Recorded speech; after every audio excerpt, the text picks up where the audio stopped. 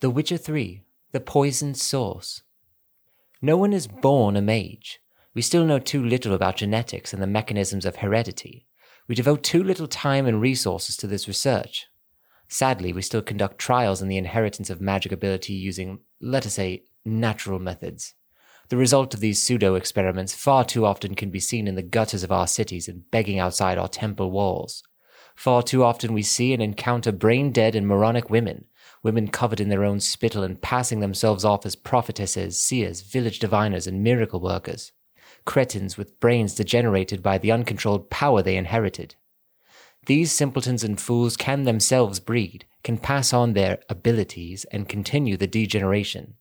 Is anyone capable of foreseeing or defining what the last link in such a chain will look like?